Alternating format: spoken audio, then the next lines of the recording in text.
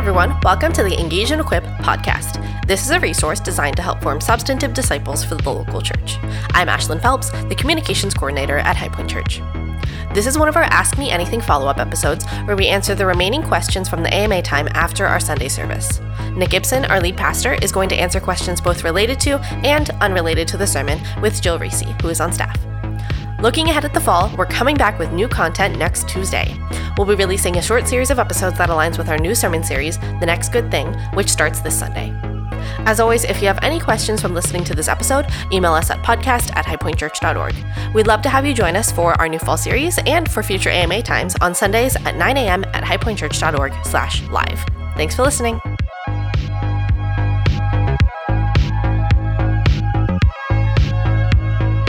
Hello, everyone. My name is Jill Reese, and I'm the content and ministry coordinator for Pastor Nick. And we're following up from the AMA in the September 6th sermon called Wholly and Completely. So Nick is here with me. Hey. And we're going to follow up first on a few questions that did come up in the AMA, but we either answered incorrectly or incompletely. So first, Nick, there were some tech issues and the people listening to the live stream could not hear a certain part of what Nick was saying. And so Nick, could you tell us what you were speaking about when the mic wasn't working at the beginning? It wasn't the announcements, it was something else. Yeah, I think it was about the offering. And I was just saying that the attitude of the elders and staff is still that when the church has given more than our budget, that instead of saving that into an account or like thinking that that's really just for us to spend on ourselves, that the church wants us to give that money away, or at least a good portion of it. Now, like it's a little complicated because some of the overage giving last year, we had a couple of people give very large gifts because they sold businesses and stuff. So we got like a one-time $200,000 gift and a one-time, I think it was $160,000 gift. That's never happened in the 10 years I've here that we ever got even one gift like that. And for that to happen in a year like this is kind of weird, you know? And so the intention of those givers was not that we give it all away, that they were giving it for a different reason than that. But the other overages, or that people had gave to the COVID fund or to the fund focused on benevolence, those funds especially we're trying to make sure we give away in a timely fashion. So in this last week, we gave a sizable check to an immigrant pastor whose church, just a lot of people got laid off because there are a lot of hospitality and restaurant sorts of folks. And this pastor just couldn't make ends meet. He had been giving some of his money away. And so we gave him a sizable check to just help him make it through. He's very, very, very thankful. And that's super encouraging that you guys are giving in that way too.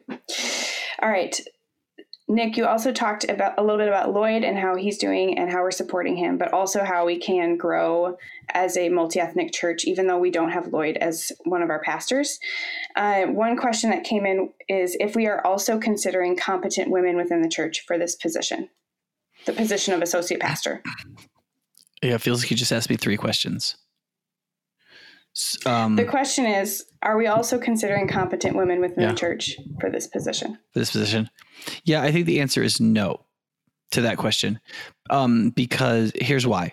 Because High Point is founded on the biblical conviction that the role of elder, pastor, or overseer, which is really one role, is supposed to be populated by men. That's the exclusive testimony of the scriptures. The scriptures seem to teach that directly in books like 1 Timothy and Titus, and that there's a bunch of scriptures related to gender roles, and the only way to make them all make sense without remainder is to understand the office of elder to be for men. For a number of reasons I won't go into, and a number of reasons we have not been told by God.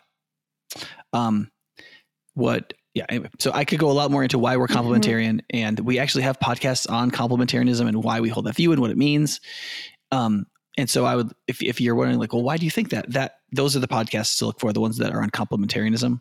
But because whenever there's a role at High Point where the role is predominantly the work of an elder, in those cases, we do not consider women for those roles. Any role in which we would consider having a man do the job who wasn't an elder, we will equally consider women for those roles,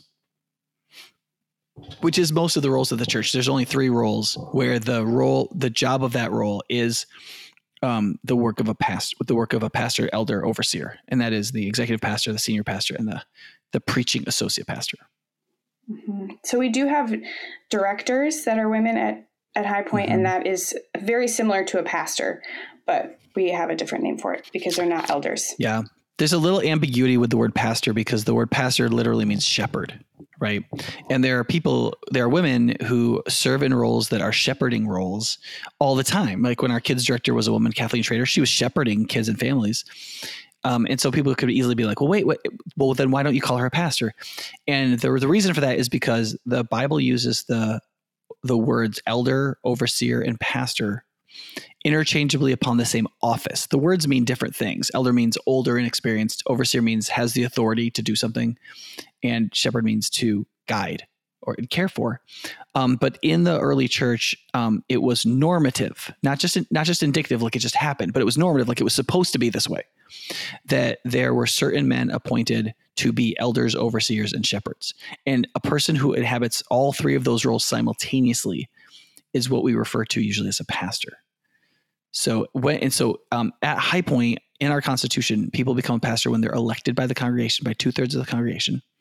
And it also means that they have to do all the pastoral duties of an elder, which includes things like church discipline and facing conflict and dealing with conflict. And oftentimes we don't make just anybody deal with that. People who aren't pastors, when there are issues of church discipline or major conflicts, our pastors deal with those because they are supposed to be of the Christian stature so as to handle conflict well. Which is very difficult. Yeah. And part of this question mentioned the word competent women. And so this isn't at all to say, just because the roles are different, it doesn't mean that there's a difference in competence. It's a difference in authority and what we believe the scriptures say about that. And so you can listen more to other podcasts we have on complementarianism, and we go into that more in those podcasts that we can get into right now. Yeah. There is a possibility that God sees a difference in competence in some tasks distributionally between men and women, but that's not actually taught explicitly anywhere in the Bible. So it's hard to know if that's true. All we know is what God explicitly told us to do normatively, which is that elders, pastors, and overseers are everywhere in the New Testament, both assumed and indicatively taught to be male. Yeah. All right, let's dive into some questions related to the sermon. So the first question is, it is simple to say we test prophecy, hold to what is good, and flee from evil, but how can we apply this to prophecies about the future? It seems like that can be much more difficult to test. Yeah. There's a couple ways to deal with that. The first is to say that I think that the Old Testament standard still applies, at least in this. So in the Old Testament, if somebody prophesied something and it happened, then you'd consider them a real prophet. And if it didn't, you're supposed to stone them. Now, I don't think you're supposed to stone people who are wrong, but I do think that track record matters.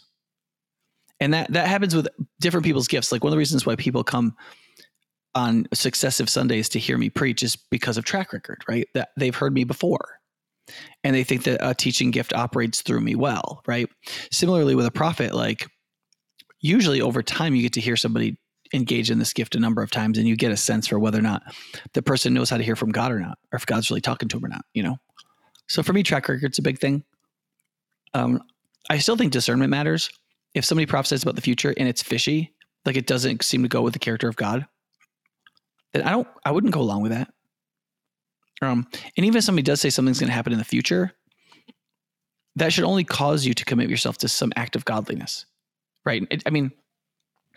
And if it does that, then, you know, God bless everybody. I mean, great. I mean, whether it comes true or not, I guess, but I think you need to be really careful with predicting the future, especially if it feels manipulative. Like I predict that this person should be your wife. And like that kind of thing. Like I literally had somebody come out of the service day and say, I remember when we were between pastors before and there was a lot of controversy and somebody stood up and said, God has told me that so-and-so is to be our next pastor. And the woman telling me this was like, and this guy did not know what he was really like. They didn't know what his character was like behind closed doors, how he treated people. He seemed like a really godly person, but like he wasn't that godly. And I knew it because I was working with him in a particular ministry. And she's like, I just knew that wasn't from God. He was just speaking his own truth, so to speak. So you got to be ready for that stuff. So one of the things I had in my sermon notes I didn't get to talk about much was there's no shortcut on discernment and wisdom. And that isn't a disposition. That's a thing you build over time. So I'd say, yeah, it's simple, like don't, be open to it. Don't hold it with contempt, and then, discern, test everything, and then do what's good and avoid what's evil. But the testing part is an issue of discernment. Discernment is like wisdom. It's an accumulated knowledge and applied skill that takes time and emotional intelligence, and it's developed. So it's not easy, but that's why the church has elders. I mean, you're supposed to in the church be able to watch the elders and learn from how they do it, but in order to do that, you have to have prophecies in the church, and the elders have to judge them publicly for you to see that. I've talked with Pastor Mike, a little bit about this because I had some questions about some prophecies or some things that people have told me or spoken into me that felt very much about the future, but I couldn't see anything in the present that would indicate what that looked like. And he gave we talked about two things. One was similar to what you said, Nick, but this is important in discernment in terms of spiritual gifts, is we're looking for the fruit of something and looking for the fruit of that gift.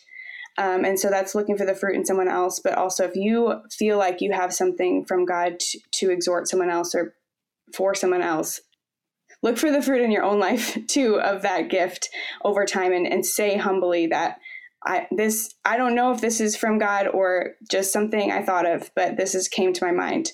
And then second is time and testing with discernment over time to, when you hear a prophecy from someone or something that could be a prophecy, to watch. It's more of a marker for watchfulness to see what will happen over time than to take that and say, this is happening right now. I've had things told to me 10 years ago that I felt like this feels very much from God, but I don't know yet. And there's some fruit that I'm seeing right now, but it was from a decade ago. And if I would have said those things at that time, it wouldn't have been out of discernment. I've seen that a bunch of times where the timing is off. Mm-hmm. So it seems like God is saying something prophetically through somebody, but the time is off by like a factor of decades. Yeah. Yeah. That's true. I also think people struggle with being critical about their own work of prophecy, like to be like, yep, I guess I was wrong about that. That's very rare because for a lot of people, believing you're hearing from God, they feel like they really have to exert faith to believe. And then to be like, oh, I guess I was wrong, feels like you lack faith. And so it's hard for people to be both critical about their own prophecies and actually prophesy. And so in some ways I have some grace for that, but in other ways, I think over time, some people should be proven to be reliable prophets and others not, if it's an operative spiritual gift, which it is. So I've known a few prophetic people in my life where I thought they were pretty on most of the time, and they had a real flowing and operative gift as far as I could tell. And then a lot of people was kind of like, you're just saying stuff, Yeah. So, all right. The next question is related to gifts of the Spirit. What do you think is the best argument for cessationism? And could you define what that is first? Yeah, cessationism is the idea that the operative work of the Holy Spirit and the gifts of the Spirit ceased, hence cessationism, at a particular time, either at the death of the apostles or after the formation of the early church, or most commonly after the canonization of the New Testament. So there's a couple arguments that can be made on behalf of cessationism, which I don't believe in, but I think arguments can be made for it. The first is that there's a lot of time and people in the Bible where nothing happens. So early dispensationalists would say, there were these like dispensations or moments in the Bible where God worked miraculously, and then there's huge amounts of time in between. And so when people of a charismatic stripe act like the work of the Spirit in the Bible in the narrative books is normative for all people, all times, everywhere, and you can just apply it just straight away, they're like, that doesn't really work. Like there were a lot of, Elijah and Elisha are like a very rare thing, right? They show up, they do their thing, then they're gone. And then, there's a prophet here or there in Israel, but this is over hundreds of years. So one of the arguments from cessationism is like, you might call it like agnosticism related to cessation, right? They'd be like, yeah, like there are going to be these eras where there's big movements of the Spirit, but they're short and punctiliar. They're not like always the same. So yeah, the early church had this big explosion of the work of the Spirit to formalize the church and canonize the New Testament and give it momentum.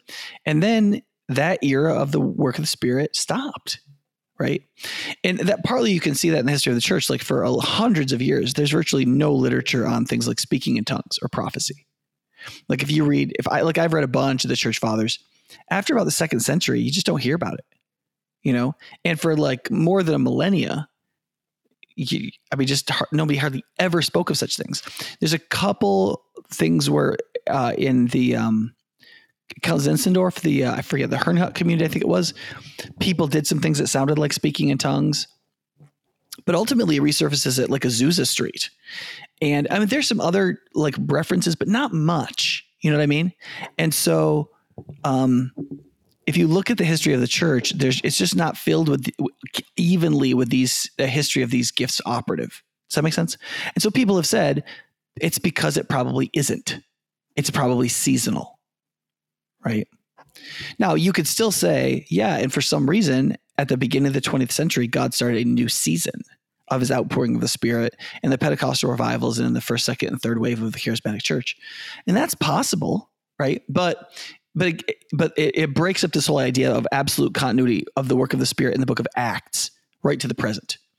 Also, I think one of the things cessationists do well is point out problems in a lot of charismatic arguments.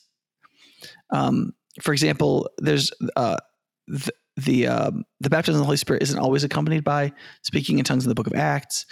The Holy Spirit coming as a second gift after conversion at the church and churches in Judea is part of a historical narrative about the gospel going to the Samaritan people who are not Jewish, and how Peter and John were part of their affirming that God gives the Holy Spirit to everybody. It wasn't to show Christians later that the baptism of the Holy Spirit is a second distinct filling, right? So there's a bunch of stuff where cessationists attack charismatic arguments, and they're right. But where I think they fail is to actually put out the whole fire, which is to say that the work of the Spirit through the gifts of the Spirit ceased. No argument that I know of achieves that. You can show that charismatics have had terrible excesses, that they've been manipulative and terrible in many instances. You can show that they have strange expectations, that they misinterpret many passages, that they say certain things about narrative texts as though they were normative texts, and all these kinds of problems. But when you get right down to, can you show from Scripture that the work of the Spirit by the gifts of the Spirit was going to end? The answer is no, you cannot. And the book of First Corinthians is a particular problem with that argument, because there's a number of places that demonstrate that was never God's intention. Do you think that those seasons you mentioned where it seemed like there was less work of the Spirit, at least talked about or really evident, is that related to quenching the Spirit like you talked about today in your sermon? It might have been. I mean, we do know that there are lots of eras where there was a lot of corruption in the church. Throughout the whole history of the Byzantine and medieval church, there are lots of references to miracles, but not really like speaking in tongues or prophecy. So some miracles that are really hard to believe in, like monks flying around churches, which I don't believe happened, but maybe they did. Who knows? So yeah, there's not a continuous record of the main two gifts that charismatics tend to emphasize, which is speaking in tongues and prophecy. Those don't have a lot of continuity in the record. Now, that doesn't mean they weren't there. It just means that, gosh, it's conspicuous that they were so absent. Yes. Yeah. Yeah. All right. The next question, can you expound on how to focus on God's faithfulness rather than our lack of faithfulness? Oh, I'm sorry. I misunderstood the grammar in this sentence. I'm going to start over. Can you expound on how focus on God's faithfulness rather than our lack of faithfulness can lead us to resilience? That was like water for a thirsty soul. Yeah, I think that you have to keep focusing on the grace of God, right? I mean, one of the reasons why the word grace appears over and over and over again in the Bible is that we bypass it because we think we already know it, and then we get on to the stuff that we need to do, right? It's one of the reasons why I really get frustrated with people who are like, I want more application. Can we get more application? More application in the sermon. I'm just kind of like, what you actually need is less application and more gospel. Like, I just want to ask people, are you doing right now everything you know to do in Christ? And the answer is never yes, right? So like, you already have applications you're not doing. You don't need more. What you need is more fire. You need more life. You need more water for your soul, right? And that comes from focusing on God's work. That God has saved you and God is doing this work and God will bring it to completion. So I would do it just the way I did it in my sermon today, is like, as you read the Bible, pay attention to the logic of grace. That God himself, see, it was in the details. The reason why it spoke to you was that I just brought out the details that were right there in front of your face, that God himself is doing it, right? He's going to sanctify you and he's going to keep you blameless to the end. And the one who called you is faithful and he will do it, right? All those markers of God's graciousness in this process are all there. You just have to look for them. And then when you look for them, you emphasize them and focus on them and think about them and try to take in what some theologians call the doctrines of grace. When I was in college, I was in a Bible study and in a Christian group that was very focused on a specific Bible study method where you always ended up with an application that you could take for the week, which is great. However, I remember being in a Bible study once and someone said, we were studying, I think, the book of Isaiah or an Old Testament book. And they said, I don't like studying the Old Testament because there's not application, like there's not commands of what I should do. And I think that gets back to what you're saying, Nick, that the Bible, the Old Testament, is filled with God's faithfulness. It's filled with stories of how God has worked and what we can take about his character and apply that to our lives now because of his faithfulness. And so studying the whole scriptures and seeing how he's working can add to and help you focus on what he does and the kinds of ways that he works to apply that to your life versus a specific command that you can read right in the scriptures. Yeah, absolutely. Yeah. Not every application. It's part of this is the confusion that an application is an action, which is false. An application is something that you can personally take from this, but that could be something like encouragement or a different way of thinking about something, changing your conceptualization about you know what I mean? That renewing of your mind that Romans 12:1-3 talks about, you know what I mean? And so when people think that the sermon where I try to change your mind about something or encourage you, that's not application. It's absolute. I'm applying this to you. That's literally application. People who just want a to-do list, like do this, don't do that, they miss all that. And then they try to do stuff, but they don't have any motivation to do it. Mm-hmm. Right. Yes. So application is anything you can take away for yourself. Anything that has relevance is application. And you should think of it like that. And you should hope that like 95% of applications, if not 99%, aren't something more for you to do. Because if every sermon had all these things in it for you to do, before you know it, you'd have been told thousands of things to do and you would be doing 20 of them. Right? You don't even do the stuff you know to do. You don't need more application. You need more gospel. You need more changing your mind and you need more encouragement is what you need. So, right. Yes. Yeah, I always bristle at that logic because people don't understand how wrong it is, you know, and it really hurting. It's not like I'm mad at them because they don't like me. It's really hurting them. They're not even listening for what they really need, and they're angry because they're not getting the thing they don't need. Yeah, and Jesus promises us an easy yoke because he changes us from the inside out so that we can do the right thing, not so we can have this huge to-do list that we're not equipped internally to do. Yeah. All right. So some questions that are unrelated to the sermon. The first one is, should Christians use the term social justice? I'm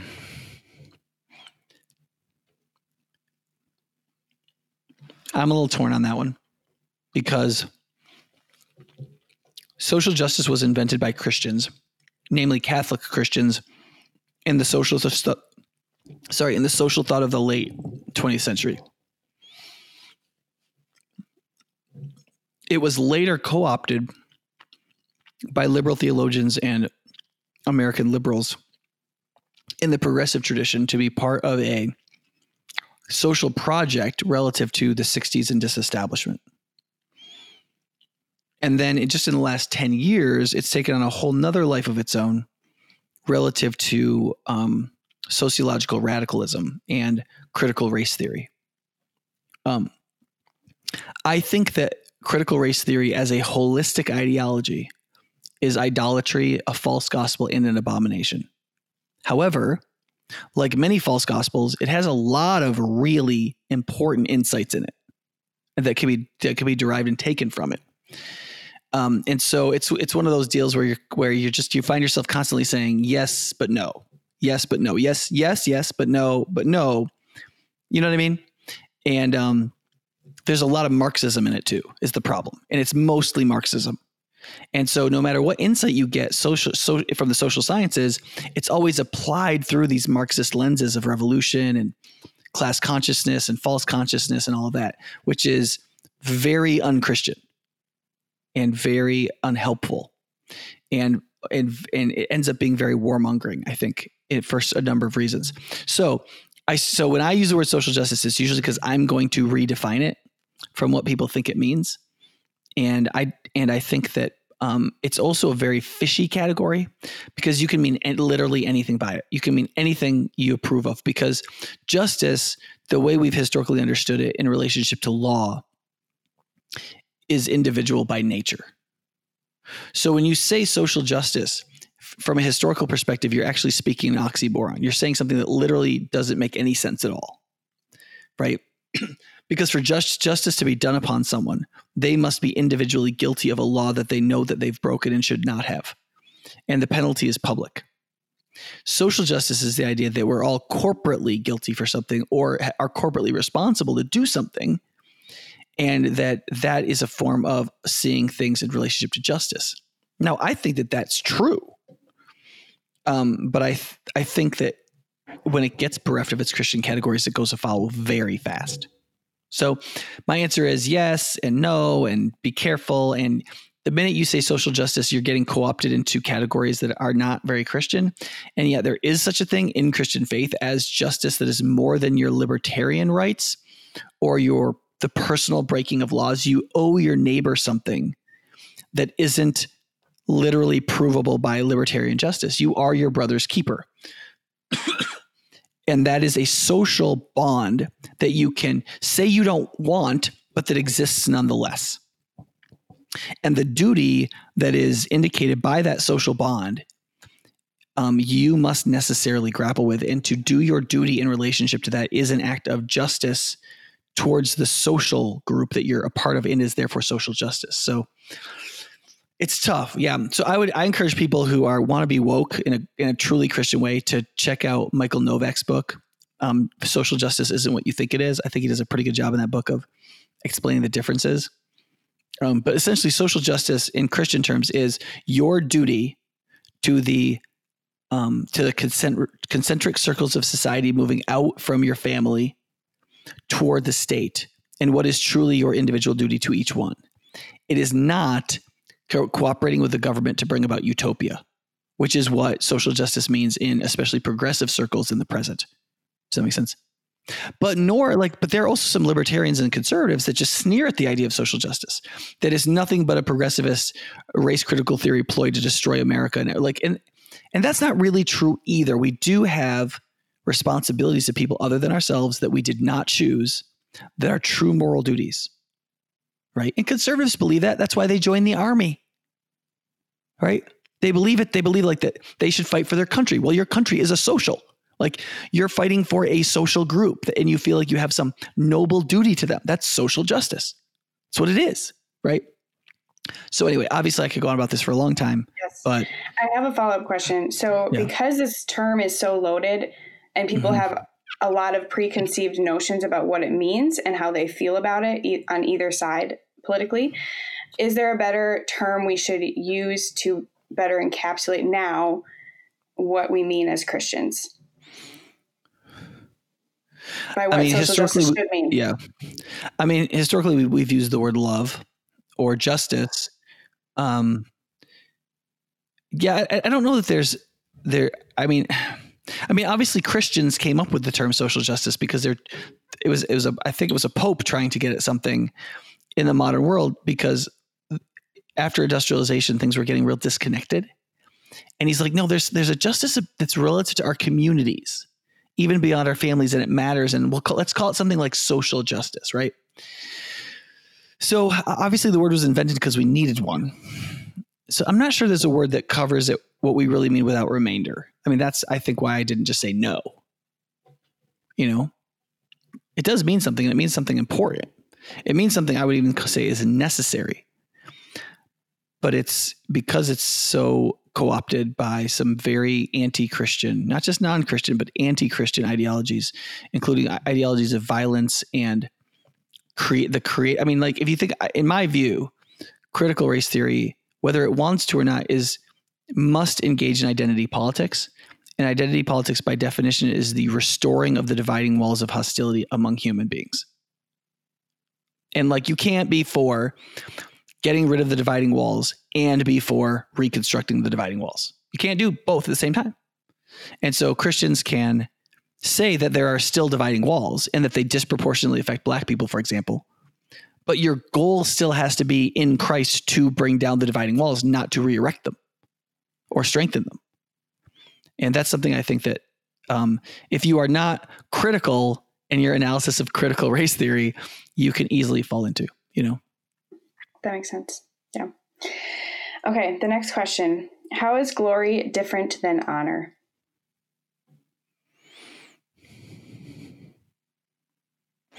I would say that glory is a fuller word than honor. Honor is more specific. So in honor, you are revered for an action that you take that is noble, right? Honor is, in a sense, the recognition of nobility.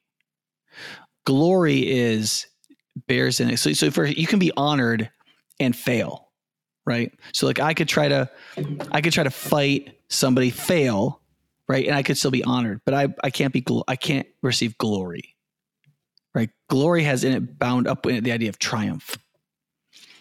So glorification is to receive honor, but to actually experience triumph and the recognition of that triumph.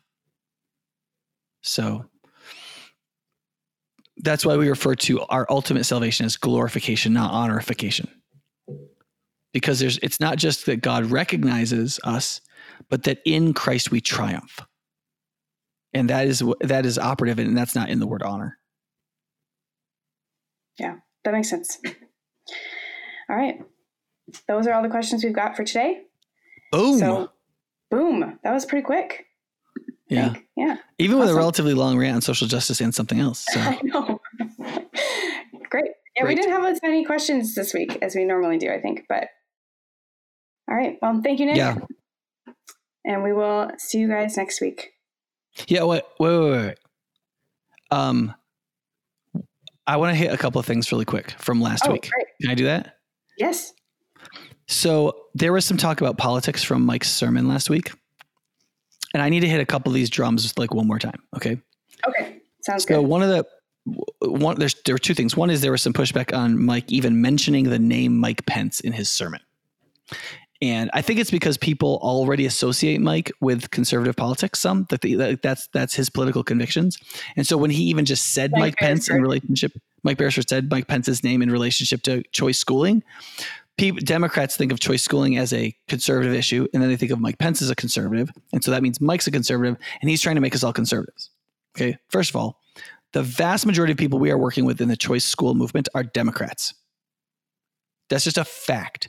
It is true that there is Republican money that is sponsoring and paying for stuff and helping people start choice schools.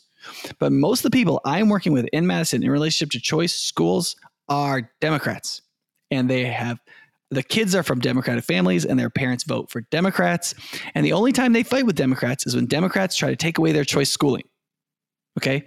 So choice schooling is one of those issues that for minority Democrats, particularly Blacks and Latinos, they are perfectly happy to be Democrats who believe in choice schooling. And the reason for that is that within the coalition of the Democratic Party, Black people are lower on the food chain than teachers' unions, right? And teachers' unions control pretty well what happens in public schools, right? The government schools. And so if Black people want something to be different in schools, it's very difficult to get it done. Right. And so choice schools are ways to get some of that done and access it personally. So I just want you to know that like most of the people I work with in the city of Madison around choice schooling and that Mike works with are Democrats. They vote Democrat And certainly the families using the choice system are overwhelmingly Democratic voters. Okay. Secondly, I did not get pushback from the same people when I encouraged the entire church to go to a Black Lives Matter endorsed African American Association of Churches march about George Floyd. Nobody was like, I mean, I had some conservatives say, you think that's the right thing to do? I mean, they were really nice about it. There were 5 or 6 people who were like, yeah, I got any concerns about that? I was like, yeah, I have concerns about that. I certainly do. But I still think we should go. And I think we should be supportive of justice. And then we can talk about what policies are best. And they're like, okay. And listen, it was a super uber progressive liberal event. Okay. It was led by Christians. Yes. But the most progressive Christians. And literally I was standing there and Everett Mitchell at the very end was like, listen, and the most important thing you could possibly do is to vote out this orange haired bastard and like get us some sanity, right? Like meaning you need to vote out Donald Trump, right? Now listen, that's a little political. And I know Democrats were like, Nick, I can't believe you got us involved in political stuff. Right. So I want to just like remind people that we live in a culture right now where everything is considered political. Okay. So if the church is non-political, we literally can say nothing about anything. Right. And that's not an option because I'll be condemned for that as a leader. It's not an option for me. So what I have to do is I have to, as best as I can, call balls and strikes on each individual issue and do what I think is right. So when I think we should make a showing for racial justice, because that's what we should do, not out of loyalty to the Democratic Party, but out of loyalty to Christ, that's what I'll encourage people to do. And when I think we should go to a thing that Mike Pence is at, because I think choice schooling is necessary to Christianly disciple and help with the education of underprivileged African-American and Latino kids, I will be for that. And I don't give a rat's patootie if the guy on stage is a Republican or a Democrat. I don't care. And I'm going to work with pastors who I know darn well vote for Democrat. And listen, when we support Harold Rayford, do you think he's a Republican? He is not a Republican. You think people at his church vote Republican? They do not vote Republican. Do you think by strengthening his voice, I was strengthening conservatism? I was not. Right. So like sometimes I get frustrated that people are like, oh, there's so much bias, right? Like they're just Republicans. Listen, Mike, I'm sure that Mike has voted for more Republicans in his life than Democrats. Okay. I suspect that's true. I've never been in the voting booth with him. I suspect it's true. But listen, that man respects everybody and he will work with anyone towards a godly and Christian end. And I have never seen him mistreat a Democratic person or attack them unfaithfully in a way that I thought demonstrated his capture to conservative politics. Christ is first for him. And he's always proven that by his actions. So rant 1. Rant number 2, when somebody asks, what news sources do you think are reliable that aren't like partisan, right? Mike looked at me and I said, I have none that I can affirm. And he said that too. And then people commented in the comment section, oh, I guess we see what the real position is, which now I'm presuming here, but I think I'm right. Meaning that what that means is that Mike and I don't think that the mainstream media organizations are good news sources like CNN and ABC and NBC and so on and CBS. And therefore we're part of the Republican kook right that thinks that the mainstream media can't be trusted. We should all believe in whatever, like, I forget the guy that worked at Breitbart News who's like going to get indicted now is, Steve Bannon. We should all like listen to Steve Bannon or something, or just only read the Drudge Report or something. And that is not what we meant at all. Because I could have easily said like, oh yeah, listen to Fox News or like the Dispatch or Ricochet or any like number of overtly conservative media sources. And I of course did not. Because the fact is that I know of no news source that is overtly trying to be utterly objective and does not act from that objectivity out of a worldview of strongly progressivist, libertarian, or conservative mentality. There just is not one that I know of. And people sometimes tell me that there are some that they know of. And all it is an exercise in them displaying how captured they are. Like I've had people tell me that CNN, honest to God, CNN is an unbiased news source. Listen, I don't know what has to happen to you that you think that. I think sometimes people don't know the philosophy of progressivism. I think that's what it is.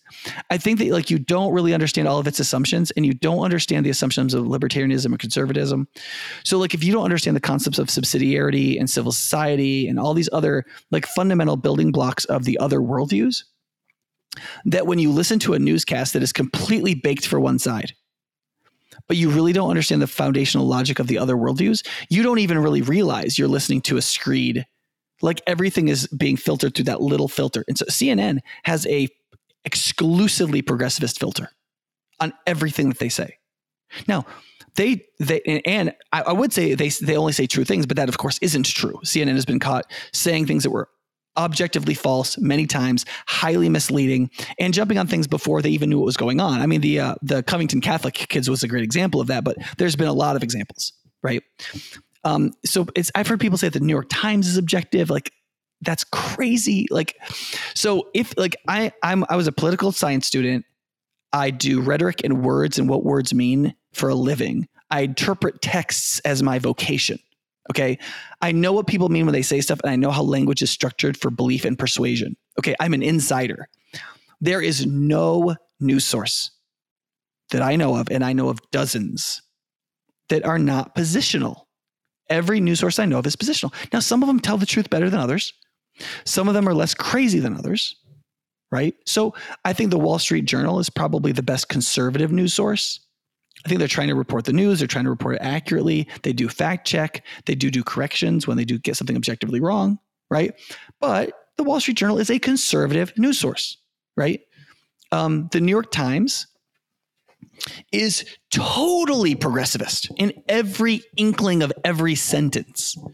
But I've heard a number of people tell me that their foreign news reporting is the best in the business. They have really good informants. They have people embedded in good places. They get good news back that even some of the military leaders will read the foreign news page in the Times, right? I don't have any problem with that. That's great. That's great, right? So like what you have to do if you want to know what's happening is you have to do a lot more work than you used to, because even the fact checking websites are liars. Like there's so much like fact check this, and the fact checking is totally biased too. Like Snopes, when it first came out, like in the 90s, for the most part, they were just kind of like, well, here's the facts. Or like, oh, that's an urban legend, just going to let you know. Now it's like, well, you know, like I don't know if you know this, but Snopes has fact checked the Babylon Bee like 3 times. Like the Babylon Bee if you don't know this, Babylon Bee is like the Onion. It's like a completely satirical paper. Yes. Yeah. They published a paper that CNN had literally bought large washing machines to spin the news, that they'd spent hundreds of thousands of dollars on laundry machines to better spin the news. And Snopes fact checked it and then didn't make a retraction when they were like, we're a satirical newspaper. So like, I don't trust fact checks. And I bet the polls, I suspect the polls will be off between 3 and 5 points again this election. Cause I think the polls are all off too. I think we're in the middle of a real crisis in terms of public communication within the media, and hopefully it'll sort itself out. I'm not sure. So what do you do? All right. So quickly, what do you do? One is I would pick people that are not just screeds. Like people who just aren't screamers. Like I don't listen to those people, and I don't care to listen to them. And so like I don't listen to like Tucker Carlson, for example. I don't do Tucker Carlson. I don't do the like Chris Cuomo or whoever the guy. Like I don't do any of these CNN people who are just yelling to, and I just don't bother with it.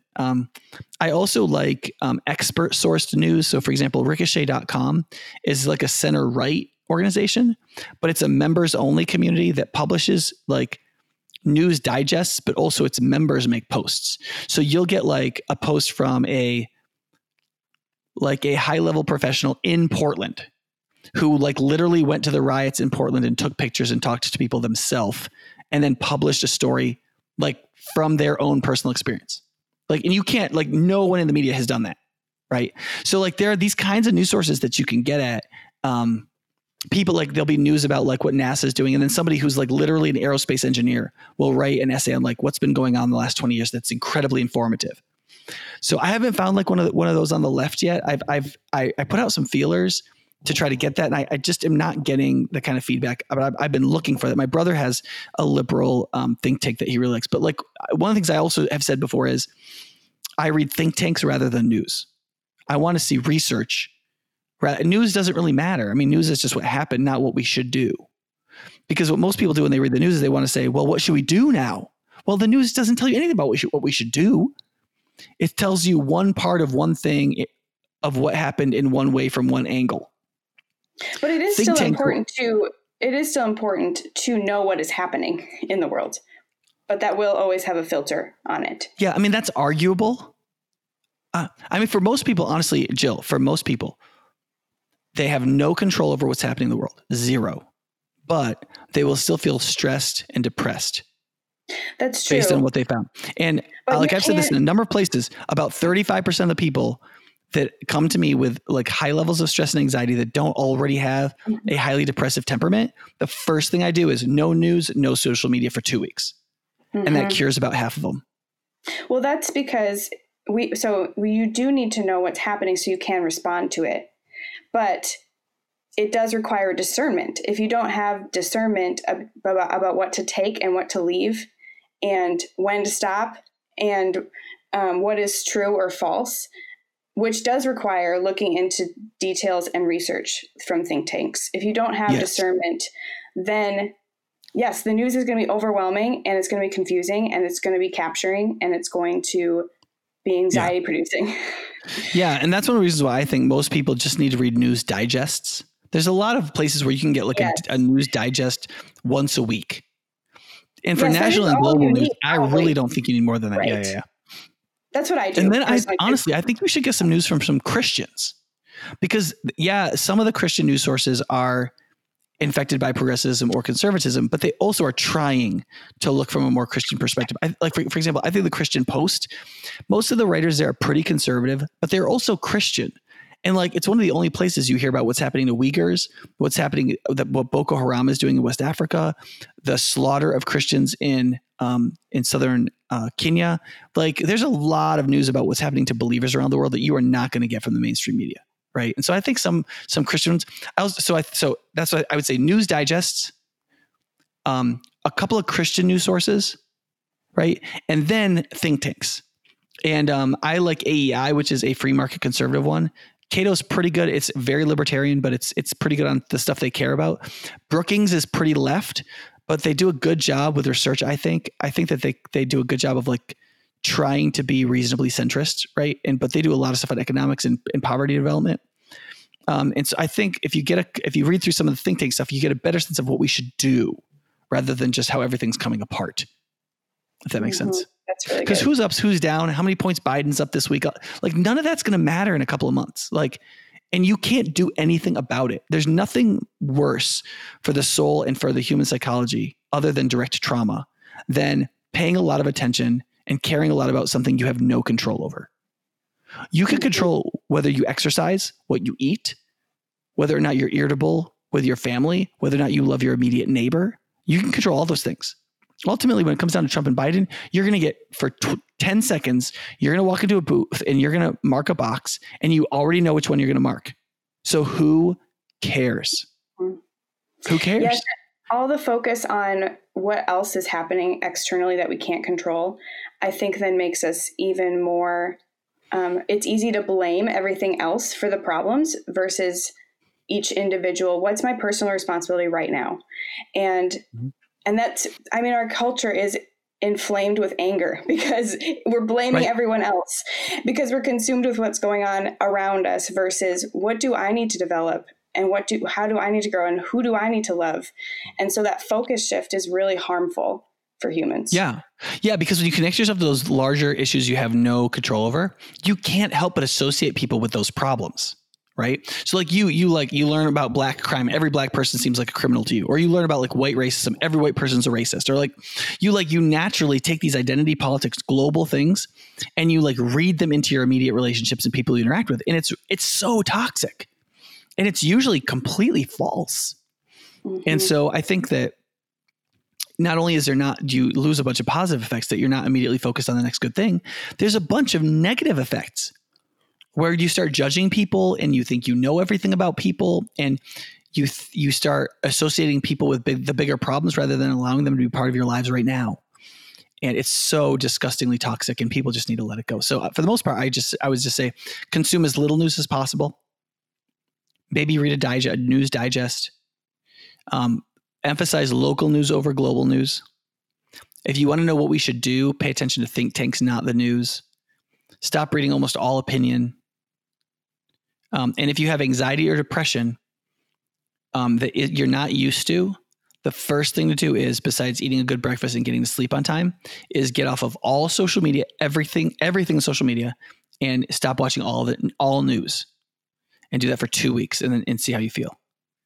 You'll probably see a marked improvement. Mm-hmm. We're going to get into most of this as well in the next series. So I'm really excited about that. Both the personal responsibility of your own spiritual devotion and growth in godliness, but also how do we love others and get to know other people and their perspectives, and how do we engage in walking with one another through what we're each going through and carry each other's burdens, and what is the impact of the church on our spiritual growth. We're going to get into all of that in the next series too. Yeah. So I just want to clarify that question where people are like, well, if Mike wouldn't say news source, I guess we know what side they're on. See, what they think is that we're being naive and everybody else is being naive. But if that was your comment, you're the one being naive. I mean, it just is true that most news sources are dominated by progressivism because that's what the universities are dominated by. In fact, and it's not like a question. Like, unless I heard 97% of people in journalism openly identified as progressives. Like, that's going to happen. So, like, we're going to have to wake up to some of this stuff and recognize that what team you're on is never going to solve it. And you're always going to be loving your enemy. And I think that Christians have to find, just like a lot of Christians realize that the perversion of the Republican ideology, that everybody should just stand up on their own weight and pull themselves up by their own bootstraps, that is a completely unchristian view of the world. And it is. They are slower to recognize that many of the themes and memes within progressivism are just as anathema. And identity politics is probably chief among them. All right. Nick, do you want to say anything else in this episode? What, are you going to try to wrap it up for the fourth time? Yes. I don't think so. Thanks, everybody, for listening. All right. Thanks, guys.